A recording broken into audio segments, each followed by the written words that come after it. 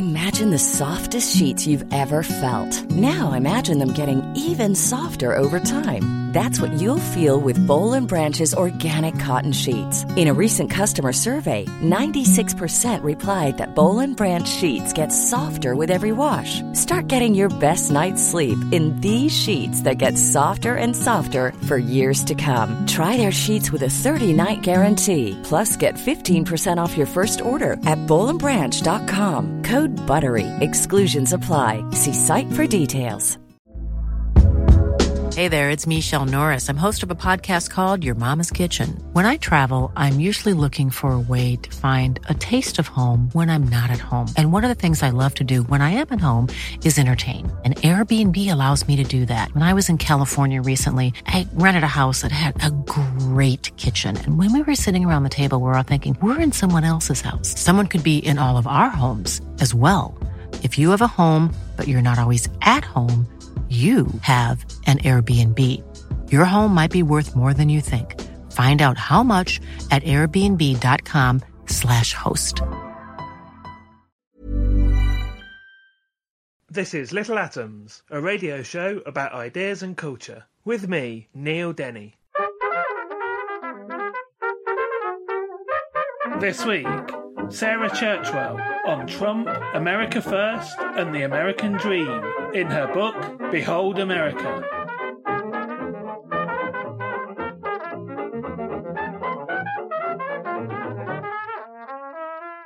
Sarah Churchwell is Professor of American Literature and Chair of Public Understanding of the Humanities at the School of Advanced Study, University of London.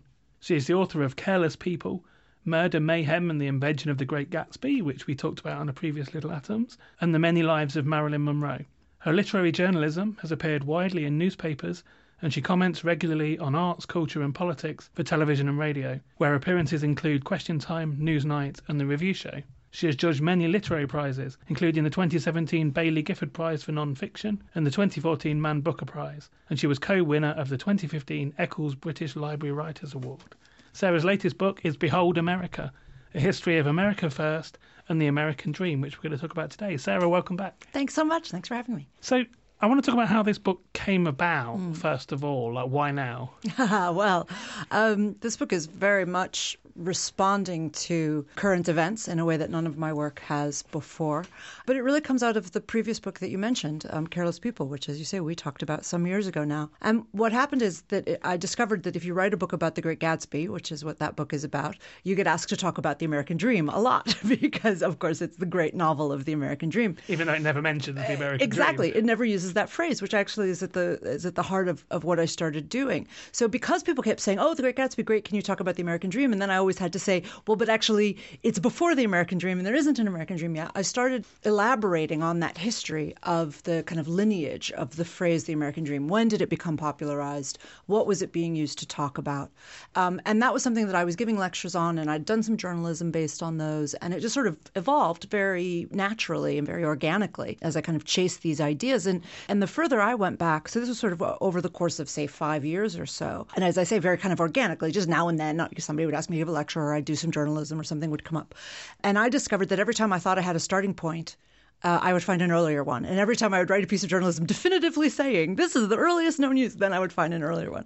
So partly this was, I wanted to just try to say, can I now be definitive? Can I, or if not definitive, at least say, this is the best I can do in terms of tracing the idea. But then what happened is as I was thinking about that, certain kinds of political phenomena started to occur on both sides of the Atlantic, and in particular in the United States, the rise of Trump very much converged with the ideas of what I was talking about with the history of the American Dream. And of course, what happened was that as Trump started to consolidate his campaign, he started using his own catchphrase, which was not the American Dream, but America First. And America First was a phrase I was familiar with because that, too, is in the cultural conversation around Gatsby from the 1920s and 1930s. And when Trump brought it back, people kept talking about the history of the phrase America First beginning in 1940 and 1941. But as I was well aware from the research I had done, there was a good 20, 30 years in which it was an incredibly prominent and influential part of the American political discourse.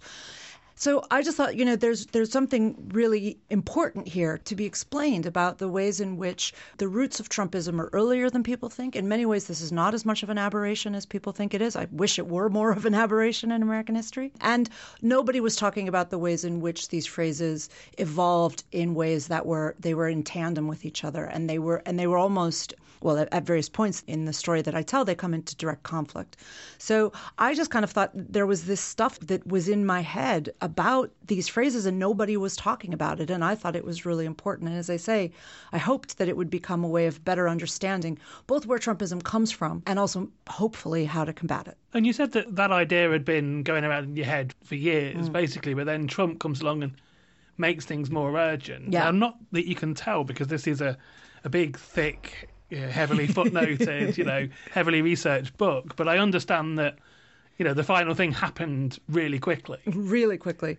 So a year ago, this book, I was really just starting to sit down to write this book. And for people who haven't published, they may not realize that there's usually a long lead time. So normally for a book to be out in May of 2018, as this book came out, it would have been delivered in May of 2017. But I hadn't even started writing it in May of 2017. So everybody was working at a really accelerated clip. Now, that said, as I said, there was some journalism here and there were some lectures. So I wasn't starting from complete scratch. And obviously, I'd done a lot of the research. But in terms of sitting down and writing this as a book, I did do it really fast. And I just did it over the course of last summer, really. So between June and August was when I wrote the first draft. I originally thought it would be a short book, which was partly why I thought I could do it so fast. So I pitched something along the lengths of The Great Gatsby, which, of course, is such a slim book. It's about 40,000 words. And what I actually submitted was about 90,000 words.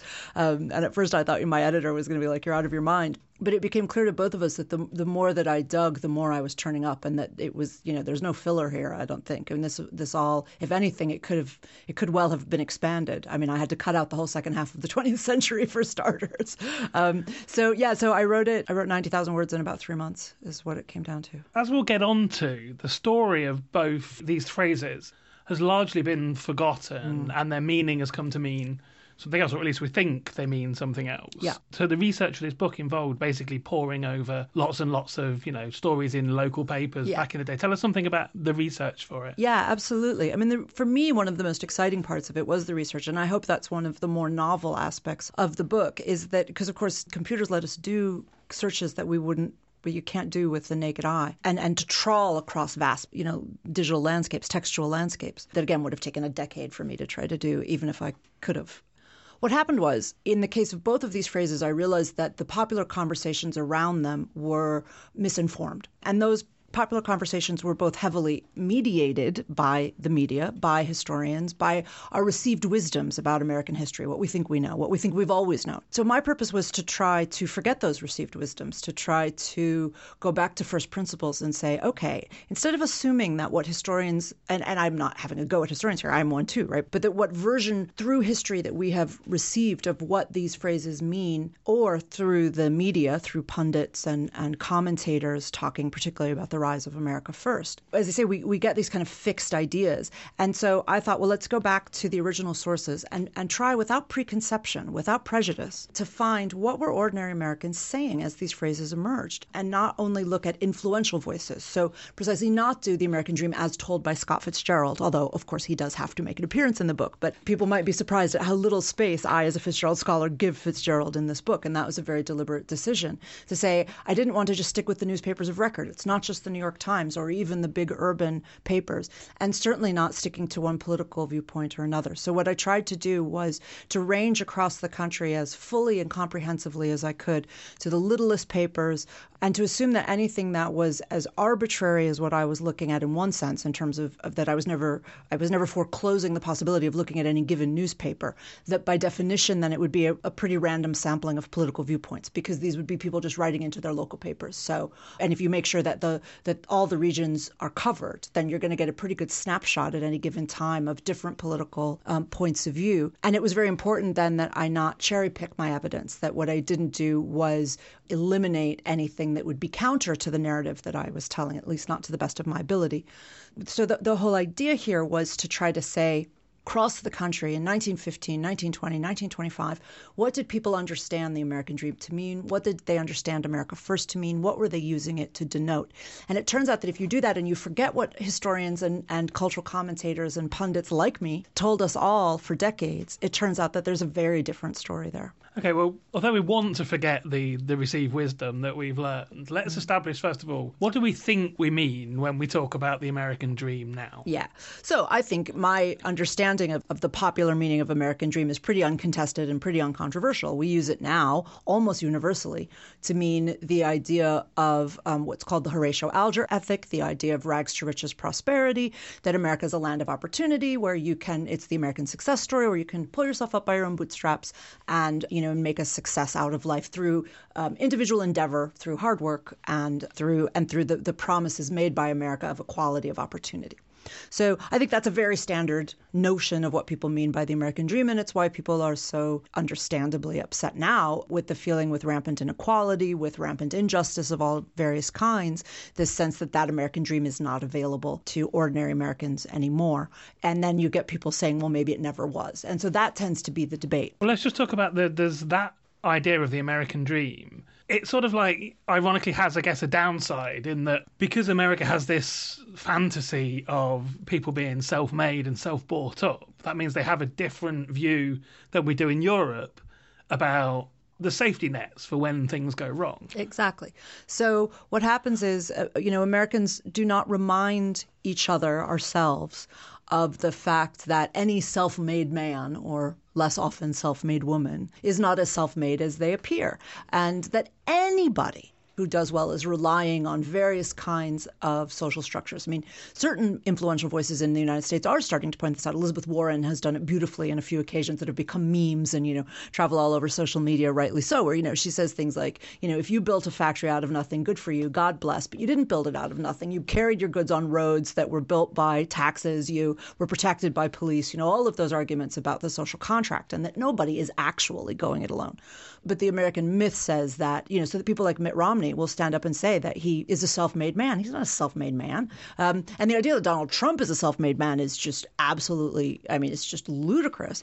So people who've inherited wealth, who've inherited position, who went to the best universities in the country, think that they're self-made people because the national ethos lets you believe that, and then we tell each other that. And this is something that's been talked about by social critics of the United States for a century and more. Most prominently by the theorists of the so-called Frankfurt School, the Marxists who fled Nazi Germany and came to America, and then Adorno and Horkheimer had the famous argument that the American dream basically functions as a lottery.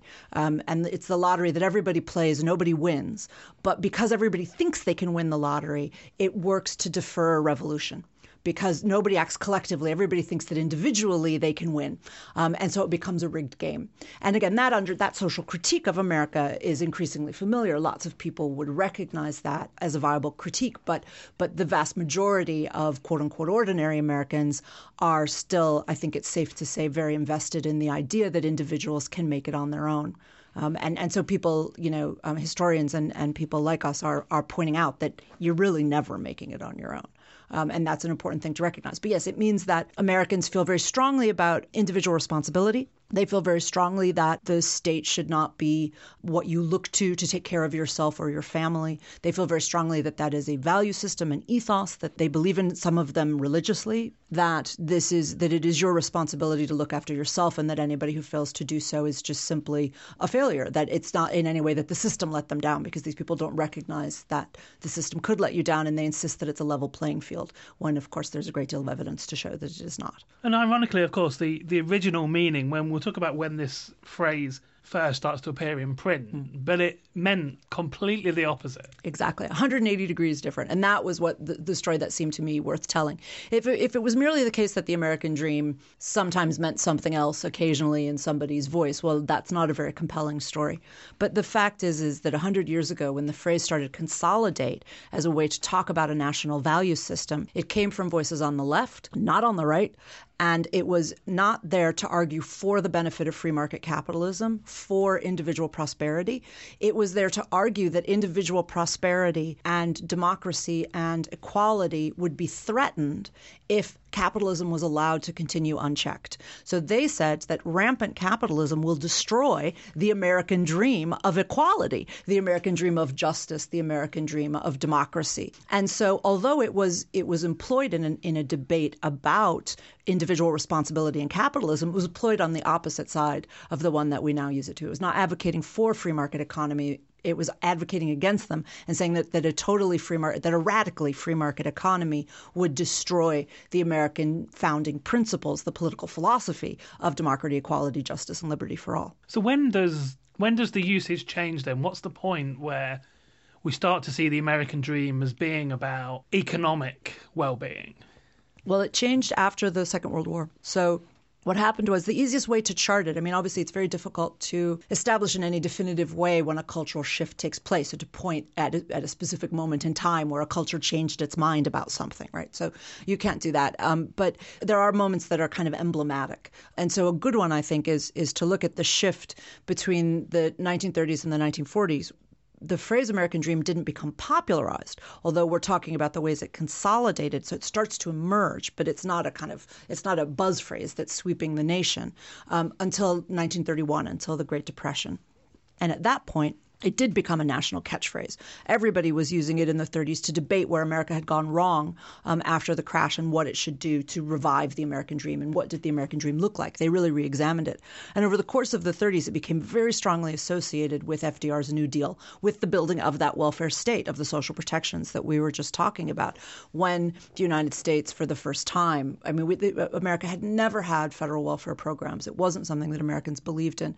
But increasingly, it became clear that on an industrial scale, in a post-industrial society, that it just is a fantasy to pretend that individual equality is protected by not protecting them from forces that are bigger than themselves.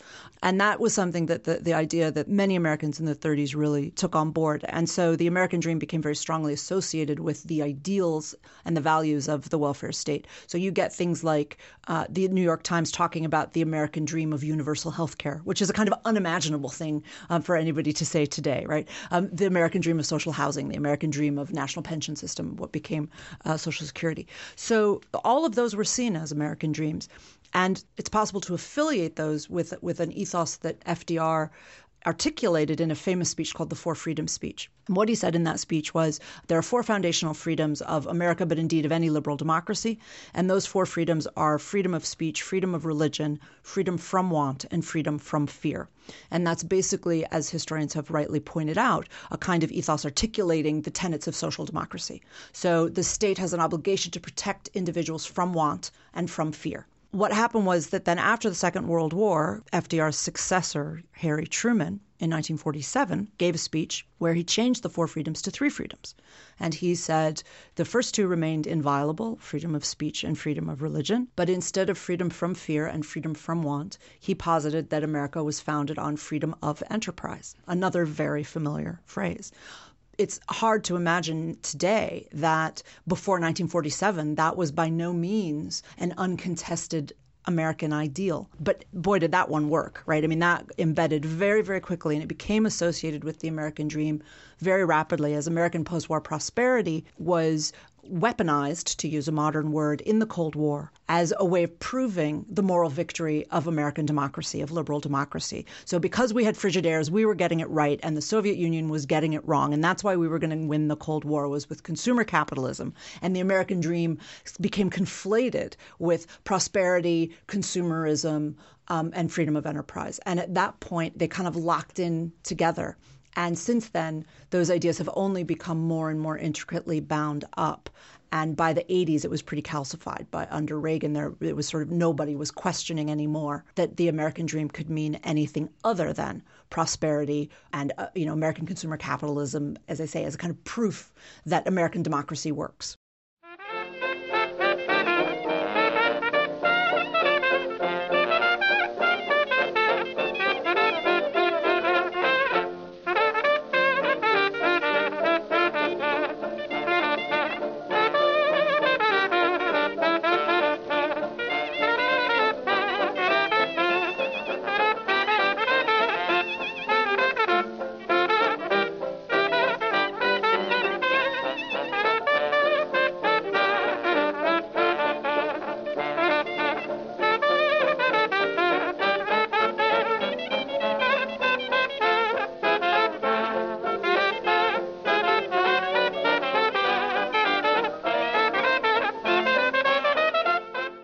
You're listening to Little Atoms. I'm Neil Denny. Today I'm talking to Sarah Churchwell, and we're talking about her book, Behold America, A History of America First and the American Dream. And Sarah, we'll start to talk about America First next.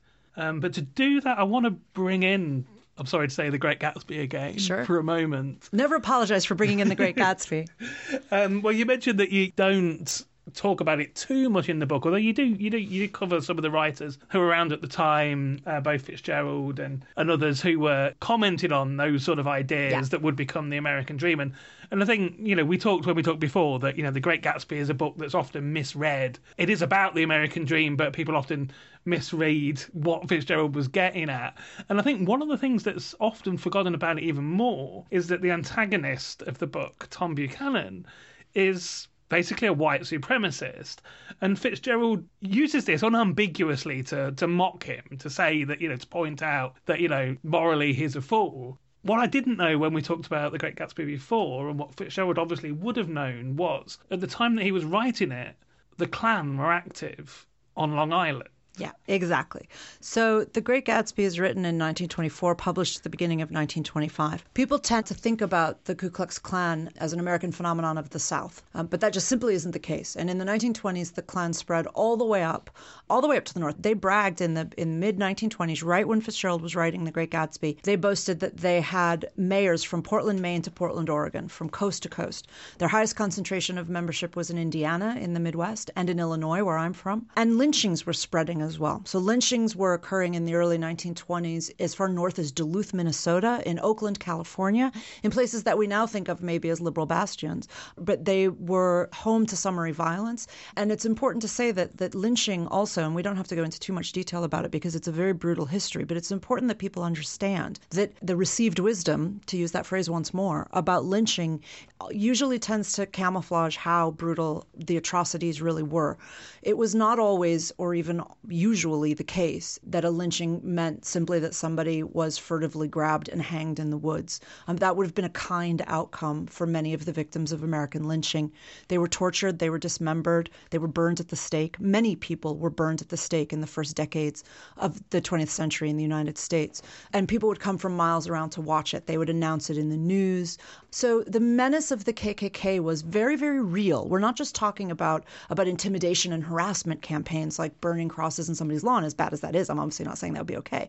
But we're talking about medieval violence, okay? Dismemberment, torture, public execution, public summary execution, with law officials standing by cheering things on. Crowds of 10,000, 20,000 school children on their lunch break watching American citizens be murdered. So you have to understand that that's what we're talking about when we talk about the Klan of the teens and 1920s. And again, as you say, that's a reality that Fitzgerald and all of his peers, of course, would have been very well aware of. In the year that The Great Gatsby is set, it takes place during 1922, there was a federal bill called the Dyer Anti-Lynching Bill, which was debated throughout the United States, and particularly it was debated in Congress. There were over 200 attempts to pass a federal anti-lynching bill, and in 1922 it failed yet again. In fact, Congress would never pass a federal anti-lynching bill. In other words, the U.S. government never said that lynching was wrong. They never passed a law saying that lynching should be prosecuted fully, and they left it to states to do it, which too often didn't. So that's the background, right? And so what was happening was that in 1922 and 1923, the New York Times and other New York papers were covering the fact that the Klan was infiltrating New York. The mayor was giving speeches saying that they had to be routed out of Manhattan, and they were very influential on Long Island. There was an initiation ceremony in 1923 while Fitzgerald was living there, maybe 20 miles from where he was living and where the action of The Great Gatsby takes place, where 25,000 new Klansmen were said to be initiated. And this was all headline news. So he was very well aware of it. He was probably driving past Klan rallies. They were making their way into national parades like Memorial Day parades. So he was very aware of it. And so it's not an arbitrary choice. And sometimes when people read Gatsby today, they do kind of wonder, what is this weird sudden moment where Buchanan is a white supremacist? But it's not arbitrary at all. What Fitzgerald is doing is signaling his awareness that American capitalism, that the power that Tom Buchanan has, his plutocratic power, is predicated on white supremacy, always was, and that industrial might came out of post-institutionalized slavery system. And Fitzgerald is very well aware of that. He writes about it explicitly in other places. So I'm not imputing this to him. I know he was thinking about it consciously. And so the degree to which Tom Buchanan's white supremacism is an aspect of a very prevalent political discourse in the United States at that time has really, really been overlooked and forgotten. And in particular, of course, what Buchanan calls himself is a Nordicist, right? And I don't know if you wanted me to get into Yes, Nordicism. I was just going to ask next, what is Nordism? Right. Nordicism. Nordicism. So Buchanan doesn't say I'm a white supremacist. He says I'm a Nordic. I'm a Nordic, you're a Nordic, and you're a Nordic, he says to his dinner guests. Nordic was used at this time in Britain, I should say, as well as in the United States, in exactly the same way. It is exactly analogous to the way the Nazis used Aryan. It means exactly the same thing. It means a higher race. It means the right kind of white person. It means Caucasian or Anglo-Saxon or blonde or Northern European or whatever the person using it wants to mean. But what it means is non-black, non-Jewish, non-suspicious, non-dubious. And in particular, Nordicism was a theory, like Aryanism, of eugenic scientific racism. So it held that people from Northern Europe were biologically superior to people from Southern and Eastern Europe, let alone anywhere else in the world. And the ideas of Nordicism were taken on board by the KKK. The KKK all the way through the 1920s was marching with banners that said, we are Nordicists, we are Nordic Americans. So to be clear, that doesn't mean they're from Norway. They could have any kind of ancestry, but they were claiming this kind of, it was like saying I'm Aryan, right? And then they would also, so they would have these signs that say, we're for Nordicism, and then the person next to them would be holding a sign that said America First. The KKK was very strongly associated with the phrase America First, and America First was very closely intertwined with these ideas of Nordicism and scientific racism, of eugenicism, the idea that white people are biologically superior to non-white people. And again, this aspect of it might seem like some sort of like arcane, laughable artifact from the past, like people measuring skulls and things. But Donald Trump himself, in a very recent speech, talking about, to paraphrase, talking about immigration, said, we don't want people from, these shitholes in Africa or whatever. We want more. He said, people from Norway. He said, why don't we get more people from Norway? And that was in January 2018, right? That was 6 months ago. And at the time, people, again, you see with the punditry, people not quite getting it. So what most of the articles said were things like, they got that, of course, Norway is overwhelmingly white. Everybody saw that. But they tended to act as if he had sort of stumbled on that, as if he just was sort of plucking that place out of a hat. And, he could just as well have said Sweden, but actually he was just trying to think of a white place, and that's just what popped into Donald Trump's, impulsive mind. But that isn't the case at all. The example of Norway was a very specific one, and there's a lot of evidence to show that Donald Trump knows exactly what that means, and so do his advisors. If you just Google the word Nordicism and the phrase America First, one of the first things that you will pull up is the neo-Nazi website Stormfront, where they continue to debate in association with the idea of America First, whether we should bring Nordicism back, in their view, to the United States. Now, of course, Nordicism was never in the United States. That's part of the fantasy, this idea that there was ever a pure white America, as if indigenous peoples and slaves were never there. So this is always already a fantasy that they're prepared to try to realize through violent means. But it's there. It's very, very active. And in response to the terrible events in Charlottesville last summer, there was an America First rally at Laguna Beach in California. And you can just get on these right-wing websites, I'm sorry to say. It's very easy to do. And there they are, talking about America First and Nordicism. And there's one that I found where this guy is arguing that Nordicism is why Americans are better entrepreneurs. So you can see that it's a kind of weird, updated, distorted version of it. But those ideas are very, very active. And it is a dog whistle. That was absolutely a dog whistle. People like Steve Bannon and Stephen Miller, who are, of course, Trump's advisors. Stephen Miller is the one behind this absolutely disgusting policy of ripping children away from their families at the American borders. These are all attempts to shift the demographic map back. They simply want to pretend that you can keep America white. It's Make America Great Again is a very clear code for Make America White Again. That's what they're saying. And Jeff Sessions is actually one of the ones who's been the most outspoken about this. He has said that he wants to return the American demographic map and the immigration laws to what they were in 1924. Exactly, again, when Fitzgerald was writing The Great Gatsby, the most restrictive immigration act in American history was passed, called the Johnson-Reed Act, in which 90% of new immigration was banned, and they established these tiny quotas from only Nordic countries, and all the other countries were basically excluded. And Sessions has said that's the America he wants to go back to. So that's where we are. So that's why this history is so relevant. This is not a coincidence. And as I've said in a few lectures I've done, I'm not the one bringing up ancient history. They are. So I want to get to the roots again. The point of the book is let's explore the roots of where this America First idea comes from. And again, perhaps the myth that we think now around America First is it comes around before the Second World War, and people think of Charles Lindbergh and America First and American exceptionalism and not wanting to get involved in the Second World War, but its roots do go further back than that. And at the beginning of the book, you root us in this Memorial Day march that's taking place in Queens in 1927, which lots of people are taking part in this march, but the Klan have been invited, a delegation of the Klan are taking place in this march. There's trouble, there's violence, because even back then people were against this taking place, and there was fighting, and a couple of members of the Klan were beaten up and stuff, and there's a number of people are arrested at this march. Yeah. Tell us about that. Yeah.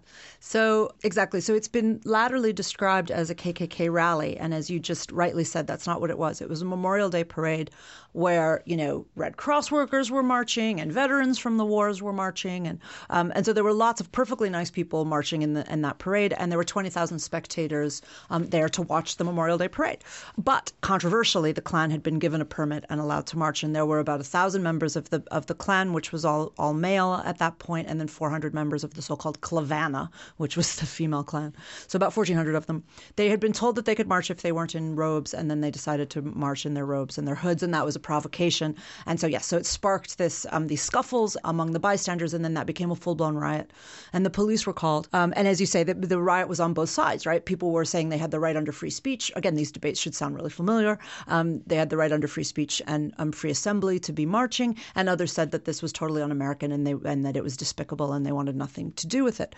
So very, very familiar debates play out, and it broke out into riots. Eventually, 7 people were arrested, one of whom was immediately released because it turned out that had been a mistake. But so the numbers slightly vary, which means that people start to say that this is fake news, because if you can't get everything rock solidly consistent, but it's because there was this little bit of confusion about one person. And then 5 avowed Klansmen. That's how the papers described them, right? So they self-identified as Klansmen. They were presumably in robes. They were all named, their addresses given, and they were arraigned in front of a judge. And the 6th, who was not an avowed Klansman, or he's not identified as such in the newspaper reports at the time, who was not charged, but he was arraigned, which means that they found enough probable cause to put him before a judge. So they didn't just release him the way they did the 7th guy. So it wasn't just an accident. It wasn't just a mistake. And that man was a 21-year-old German-American named Fred C. Trump. And he was Donald Trump's father. This was 20 years, so he was 21 years old. It was 20 years before Trump was born. Trump was Fred's youngest son, and Fred was in his 40s when he had Donald. And so one of the reasons why I think that this history is so important is for people to remember, Donald Trump is 73 now? He was born in 46, 72. But as I say, his father was in his 40s when Trump was born, which means that his father's memory, we're one generation away, we're within living memory of this kind of America First KKK belief system, of this eugenicism, of this scientific racism. So for people to say, as you said a moment ago, this is this kind of remnant of an archaic past, no, this is what Donald Trump could well have learned at his father's feet. Because his father was an adult during the time when these ideas were widespread. And as I say, he got arrested along with 5 members of the Klan. So some people have said wrongly that Trump was a card-carrying Klan member. We don't have evidence of that.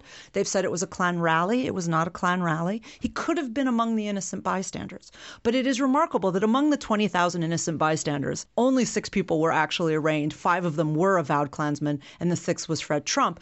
And Fred Trump would go on to have a very prominent career as a racist. So nothing about his later career suggests that he was there to protest against the Klan. And we know he had a prominent career as a racist because And another person who's a Woody Guthrie actually wrote a song about it. Indeed, Woody Guthrie lived in one of Fred Trump's developments. It's a kind of tenement housing that Trump built his misbegotten fortune on. And by the way, he also got that through fraudulent loans from the U.S. government. So for all of these people who are screaming about they never take government handouts, Fred Trump literally built this property empire on fraudulent loans from the U.S. government, which he admitted before Congress. So I'm not making that up or accusing him of fraud. He admitted it before at a hearing before the Congress. And he was obviously dodgy enough that the Senate called him in to account for himself. So so Woody Guthrie was living in one of these Brooklyn tenements, and he was so outraged by what he saw as the overt racism of Fred Trump's housing policies that he wrote a song calling Old Man Trump a racist in the 50s. You have to be going pretty well for in the American 1950s for somebody to call you a flat-out racist. And then by 1973, when Donald took over the property empire, he and Fred were both sued by the Department of Justice for racial discrimination in their housing policies. And I would just remind our audience that the Department of Justice at that point was the Nixon administration's. So again, you have to be doing pretty well as a racist to get the Nixon administration to sue you for racial discrimination. I mean, it was so egregious that even the Nixon administration couldn't turn a blind eye to it. And then, of course, there's Donald's own terrible history with things like the Central Park Five, the 5 young black men who were wrongfully arrested and imprisoned for many years for raping a white woman in Central Park, and who were later acquitted definitively. The DNA evidence made very clear that it wasn't them. They found the actual rapist, and Donald Trump refused ever to apologize to the Central Park Five. He continued to say for years that they were guilty and to say that it was the greatest miscarriage of American justice that they had been released, although all the evidence made very clear that these young black men were in no way guilty. And these are just the most prominent examples of the racism that the Trump family has very evidently been systematically engaged in. And there's lots of other as well. Hey, folks, I'm Mark Maron from the WTF Podcast, and this episode is brought to you by Kleenex Ultra Soft Tissues, your ally to help tackle your allergy symptoms this season. I love the change of seasons, but nobody loves pollen and all those other things floating in the air that make you sneeze during this nice weather. Kleenex Ultra Soft Tissues are hypoallergenic and allergist approved, so fight back against watery eyes and runny noses without worrying about irritating your skin. For this allergy season, grab Kleenex and face allergies head on. I'm Sandra, and I'm just the professional your small business was looking for. But you didn't hire me because you didn't use LinkedIn Jobs. LinkedIn has professionals you can't find anywhere else, including those who aren't actively looking for a new job, but might be open to the perfect role, like me. In a given month, over 70% of LinkedIn users don't visit other leading job sites. So if you're not looking on LinkedIn, you'll miss out on great candidates, like Sandra. Start hiring professionals like a professional. Post your free job on linkedin.com/people today. Hey there, it's Michelle Norris. I'm host of a podcast called Your Mama's Kitchen. When I travel, I'm usually looking for a way to find a taste of home when I'm not at home. And one of the things I love to do when I am at home is entertain. And Airbnb allows me to do that. When I was in California recently, I rented a house that had a great kitchen. And when we were sitting around the table, we were all thinking, we're in someone else's house. Someone could be in all of our homes as well. If you have a home, but you're not always at home, you have an Airbnb. Your home might be worth more than you think. Find out how much at airbnb.com/host.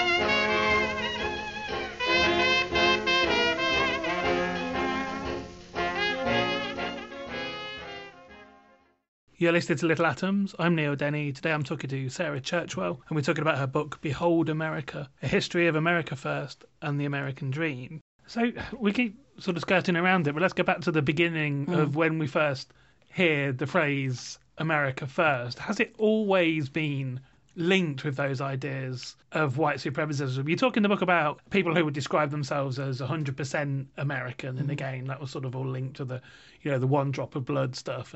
But again, I mentioned that we think the idea of America first comes from a section of Americans not wanting to be involved in the Second World War.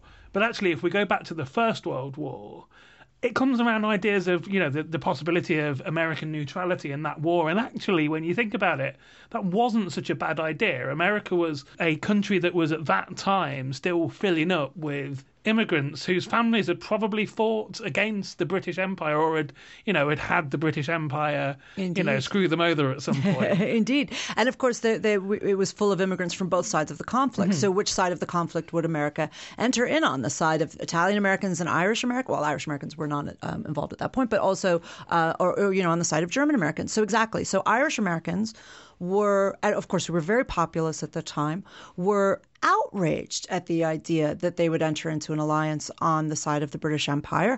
Exactly as you say, they'd come to the United States to escape conditions created by British rule. They were the avowed enemies of the British Empire. So, and it's important to remember that the so-called special relationship between Britain and America is very much a post-Second World War phenomenon as well. I mean, even within the memory of Americans or, their grandparents at the time of the First World War, it was only a century since we had fought the War of 1812. There was by no means a sense that Britain was our automatic ally. On the contrary, it was an old enemy. And as I say, the Irish in particular felt very strongly about that. Meanwhile, you have German Americans, a huge swathe of German Americans. So American neutrality and Italian Americans. So American neutrality was a complex, a very delicate negotiation for the American government. And there were good reasons, exactly, that were not down to pure isolationism. That said, there was a lot of pure isolationism in the country as well. There was a very strong feeling that America should steer clear of what were known at the time as entangling alliances, which is a slight misquotation of George Washington's farewell address in 1796, where he told America not to enter into any permanent alliances abroad, and that became distorted over time into the idea that America should sort of stay out of the rest of the world, although Washington does not say that and did not say that. But so there was this kind of shibboleth of no entangling alliances, that America should go it alone in the world, and that the oceans would be sufficient to protect it. Of course, this is just as airplanes are starting to change that sense of defenses. Of course, in the First World War, the first war to have airborne combat. So America still feels kind of impregnable at this point. And America First was used by the incumbent president, Woodrow Wilson, in 1915, of course, now known as the Great Internationalist. So it's ironic that he would be the one who would popularize this phrase, America First. But he was using it as a way, he was basically prevaricating.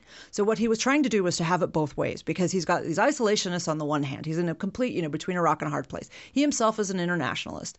His sympathies were increasingly moving against the German Empire and what was seen by many as a baldly militaristic move by the German Empire.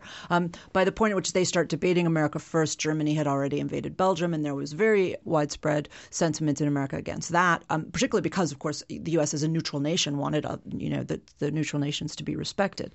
So the country's mood was shifting against Germany, and then, of course, there was the sinking of the Lusitania in 1915, which only hardened that sentiment. But still, that question of what to do with the Irish Americans and with the isolationists, the people who didn't want to have anything to do with it, and so neutrality seemed like the best option. So Wilson gave this speech where he talked about America First and said, we should be America First to lead, America First to be there in Europe, to pick up the pieces, whatever the outcome is. And we can do that best by keeping America morally strong. We can do that best by so far keeping America out of the war. And that will mean putting America first in order that America can be first in the world to do good. So he's kind of, as I say, he's kind of trying to have it both ways. The phrase instantly got picked up as a slogan and very, very quickly became associated with pure isolationism. So it kind of backfired. His attempt to do, actually very much backfired. By the early 1920s, it was being used to beat him up. So it became very strongly associated with isolationism very quickly. And it was exactly at this moment that the KKK also rose up. And the KKK quickly took this phrase, America First, because it sounded like what they wanted to do. And they joined it with this idea of 100% Americanism, which was a kind of another word for, another phrase for Nordicism, also known as pure Americanism. As you say, it was the idea that only Americans who were 100% pure Americans, so no hybrids, no what they called hyphenates, because that implied divided loyalties. So they said German Americans, Italian Americans, Irish Americans, Jewish Americans. These people were suspect. You had to be 100% American, which, of course, as I say, is fantasy. But the other thing I talk about at some length in the book, because I think it's incredibly important for us to understand today, is that that idea of 100% American is, of course, very clearly eugenicist as a metaphor. That idea of purity, that idea of racial purity is very strongly, intuitively invoked by it. And as you said, this is a country that had long operated by the one-drop rule that said that 1 drop of Negro blood made you legally subject to slavery. That meant that you were denied full human rights. And that goes back to the Constitution and its idea that the so-called 3/5 compromise, the idea that slaves were 3/5 of a human being. In other words, America was a country that was used to dividing people up into percentages, into fractions, into figuring out how American you were and what kind of legal rights would you have depending on that percentage composition of your heritage. This was a very, very familiar idea. So to start talking about 100% American very rapidly was conflated with, and meant to be, it was a euphemism for 100% Anglo-Saxon. Well, it's ironic there that you talk about, Italian Americans as being like part of the suspect group, because by the time we get to the Charles Lindbergh America First idea, again, lest anybody think that this is an idea that's about neutrality, about America just keeping out of the war on either side. This is the point where there are literal Italian Americans in jackboots marching in the cities. Indeed, in 1927, the same day that Klan rally happened where Fred Trump got, I said Klan rally, listen to me, the Memorial Day parade where the Klan joined and Fred Trump got arrested, on that same day there were Italian American fascists who were in support of Mussolini, who of course came into power in 22. One of the things that surprised me in the research for this book, which I had sort of stumbled across but didn't really consolidate until I was writing it last year, was how early America First was associated with American fascism. The word fascism enters the English language when Mussolini takes power in 21-22. That's the earliest that you see it, except obviously quoting Latin or something. But as a political movement, it's 21-22. And almost instantly, actually I don't even have to qualify it, instantly, it was associated with America First. Newspapers across the country said, if you want to understand what this new thing fascism is, it's basically America First, but in Italy. And then they would similarly say, if you want to understand what this new thing, the Klan, is, it's basically what Mussolini is doing, but in America. So this idea that America First, fascism, the Klan were all tangled up with each other is much earlier than anybody thinks it is, but it continued all the way through the 30s. And so by the time you have what happens over the course of the rise of fascism and the association of America First with right-wing American fascist groups and nativist groups, was this kind of natural feeling that, as you say, ironically, it would start to come in on the side of fascist sympathies, even if those sympathies were Italian American and German American. So it kind of does as the American Dream did, it does its own version of 180 spin. But what stays consistent is its association with nativism, with eugenicism, with ideas of racial purity and white supremacism. And so by the late 1930s and early 1940s, when it was taken up by the America First Committee, which was the official version of the people trying to keep the U.S. out of the Second World War, the problem with the America First Committee was that at one point it had almost 800,000 members, but by no means all of those were fascist. Be very clear about that. There were many pacifists, there were conscientious objectors, there were socialists. There were all kinds of people there for all kinds of reasons it was, an anti-war movement. It began as a student anti-war protest. But it also always had these fascist organizations affiliated with it as well, these far-right groups, one of which was called America First Incorporated, which was an avowedly anti-Semitic, very violently anti-Semitic organization. And so America First had kind of magnetically attracted these nativist, eugenicist ideas of fascism. And that meant that group was very happy to be part of this idea called 100% America for Americans. So it was joining up a lot of codes all at once and kind of muddying them all up in ways that are hard to disentangle. And that's what I was trying to do, was to go back and separate them back out a little bit. And so what happens is that then, because there were these far right-wing sympathies and the idea of America First had become so entwined with that idea, and what was known as the 100%ers, they became called, which it was a kind of nickname for saying, fascists or Nazis or what have you. In America, they were known at the time as 100%ers. And that was what they meant by that, was that they basically would use 100%ers the way we use alt-right. basically. And so America First became a kind of, as I say, this kind of magnetic attraction for all of these ideas. And so it wasn't in any way counterintuitive for that to become a movement that seemed to be trying to keep America out of the war, not for moral reasons, but in order to appease the fascists, because they were actually on the side of the fascists. We're nearly out of time, and I wanted to finish off talking about, my last question here on my pad is, does Trump really know what he's talking about here? And I think we've already demonstrated that he probably does. And if not, then certainly you Steve Bannons and you Steve Millers certainly definitely do. Certainly do.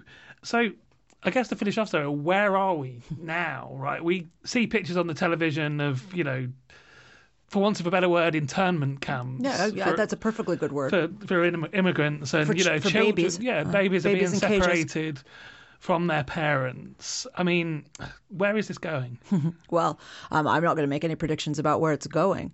Or where are we? Yeah, where we are is where we were. What these people are doing is they are forcibly trying to return America to this fantasy they have of a white America before the 1965 Immigration Act opened up the United States for the first time to worldwide immigration without quotas. So that changed 50 years ago, and it did change the demographics of the United States. And there are many groups that are very angry about that. There is no immigration crisis. It's very clearly documented that, in fact, immigration levels are lower than they've been for a long time. The illegal, undocumented immigrants are lower than they've been for a long time. There's all kinds of evidence to show that this is all spurious. But it's all being, and it's really, really clear. They're pretty much not even hiding it. So it's amazing that we have to kind of keep telling people this, that they're doing it in order to reject the demographic fact that by 2015, white people will be in a minority. That's just a democratic fact. I mean, a demographic fact. It's also a democratic fact, which was a good Freudian slip on which to end. It is a democratic fact, and it is also a demographic fact. And I'm reminded by their efforts to kind of turn back the racial clock. And as I say, to a fantasy space anyway, America was never all white, as if there were no indigenous peoples, as if we didn't have institutional slavery. For heaven's sake, it was never all white people. Like, get over it, I mean, the whole thing is such a fantasy. The problem, as I say in the book, is that it's no less dangerous for being a fantasy. And in fact, it's arguably more dangerous because they're trying to make the impossible come true, and they're prepared to use violence to do it. So we're actually in a very bad place. But I have been invoking an analogy that was made by Brian Cox, which I think is terrific. He was actually talking about Brexit, but it sure applies to the immigration situation in America as well. And he said, look, you can persuade voters to vote for you by promising to abolish gravity, but they're going to be very pissed off when they hit the ground. Right?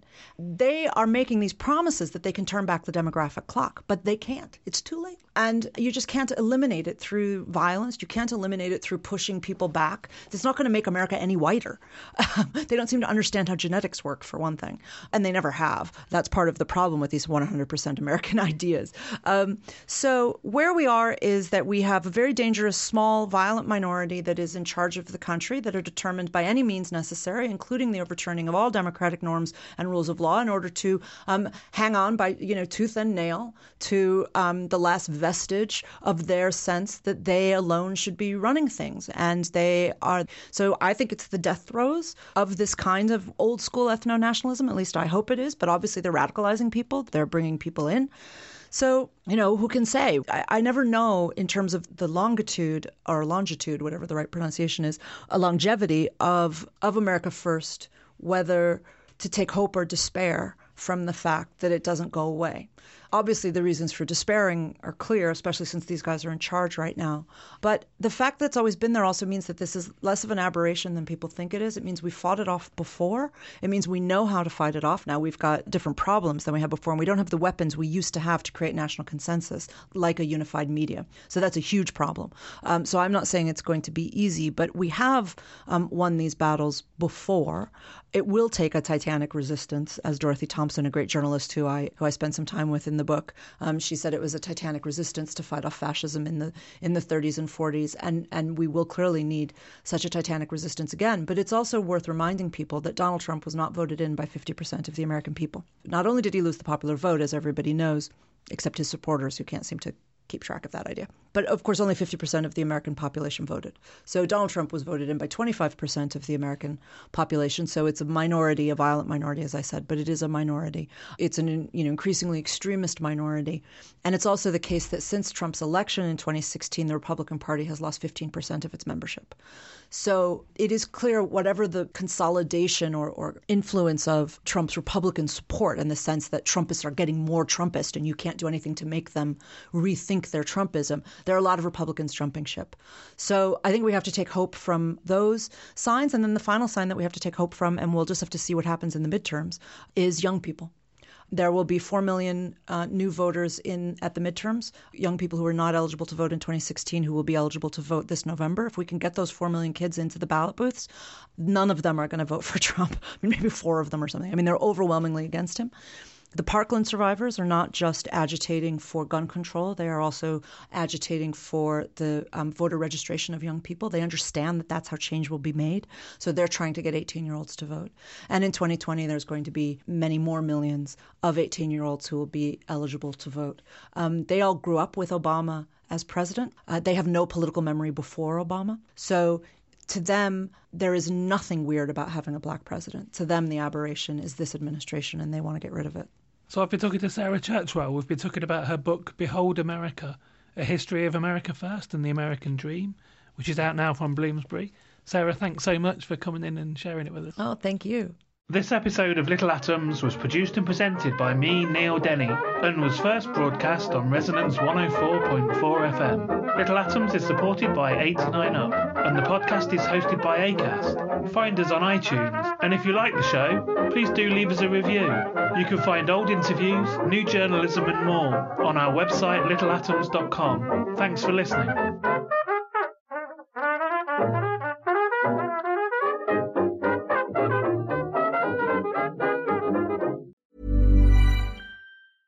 Hey, it's Paige DeSorbo from Giggly Squad. High quality fashion without the price tag. Say hello to Quince. I'm snagging high-end essentials like cozy cashmere sweaters, sleek leather jackets, fine jewelry, and so much more. With Quince being 50 to 80% less than similar brands. And they partner with factories that prioritize safe, ethical, and responsible manufacturing. I love that. Luxury quality within reach. Go to quince.com/style to get free shipping and 365-day returns on your next order. Quince.com/style. Even when we're on a budget, we still deserve nice things. Quince is a place to scoop up stunning high-end goods for 50 to 80% less than similar brands. They have buttery soft cashmere sweaters starting at $50, luxurious Italian leather bags, and so much more. Plus, Quince only works with factories that use safe, ethical, and responsible manufacturing. Get the high-end goods you'll love without the high price tag with Quince. Go to quince.com/style for free shipping and 365-day returns.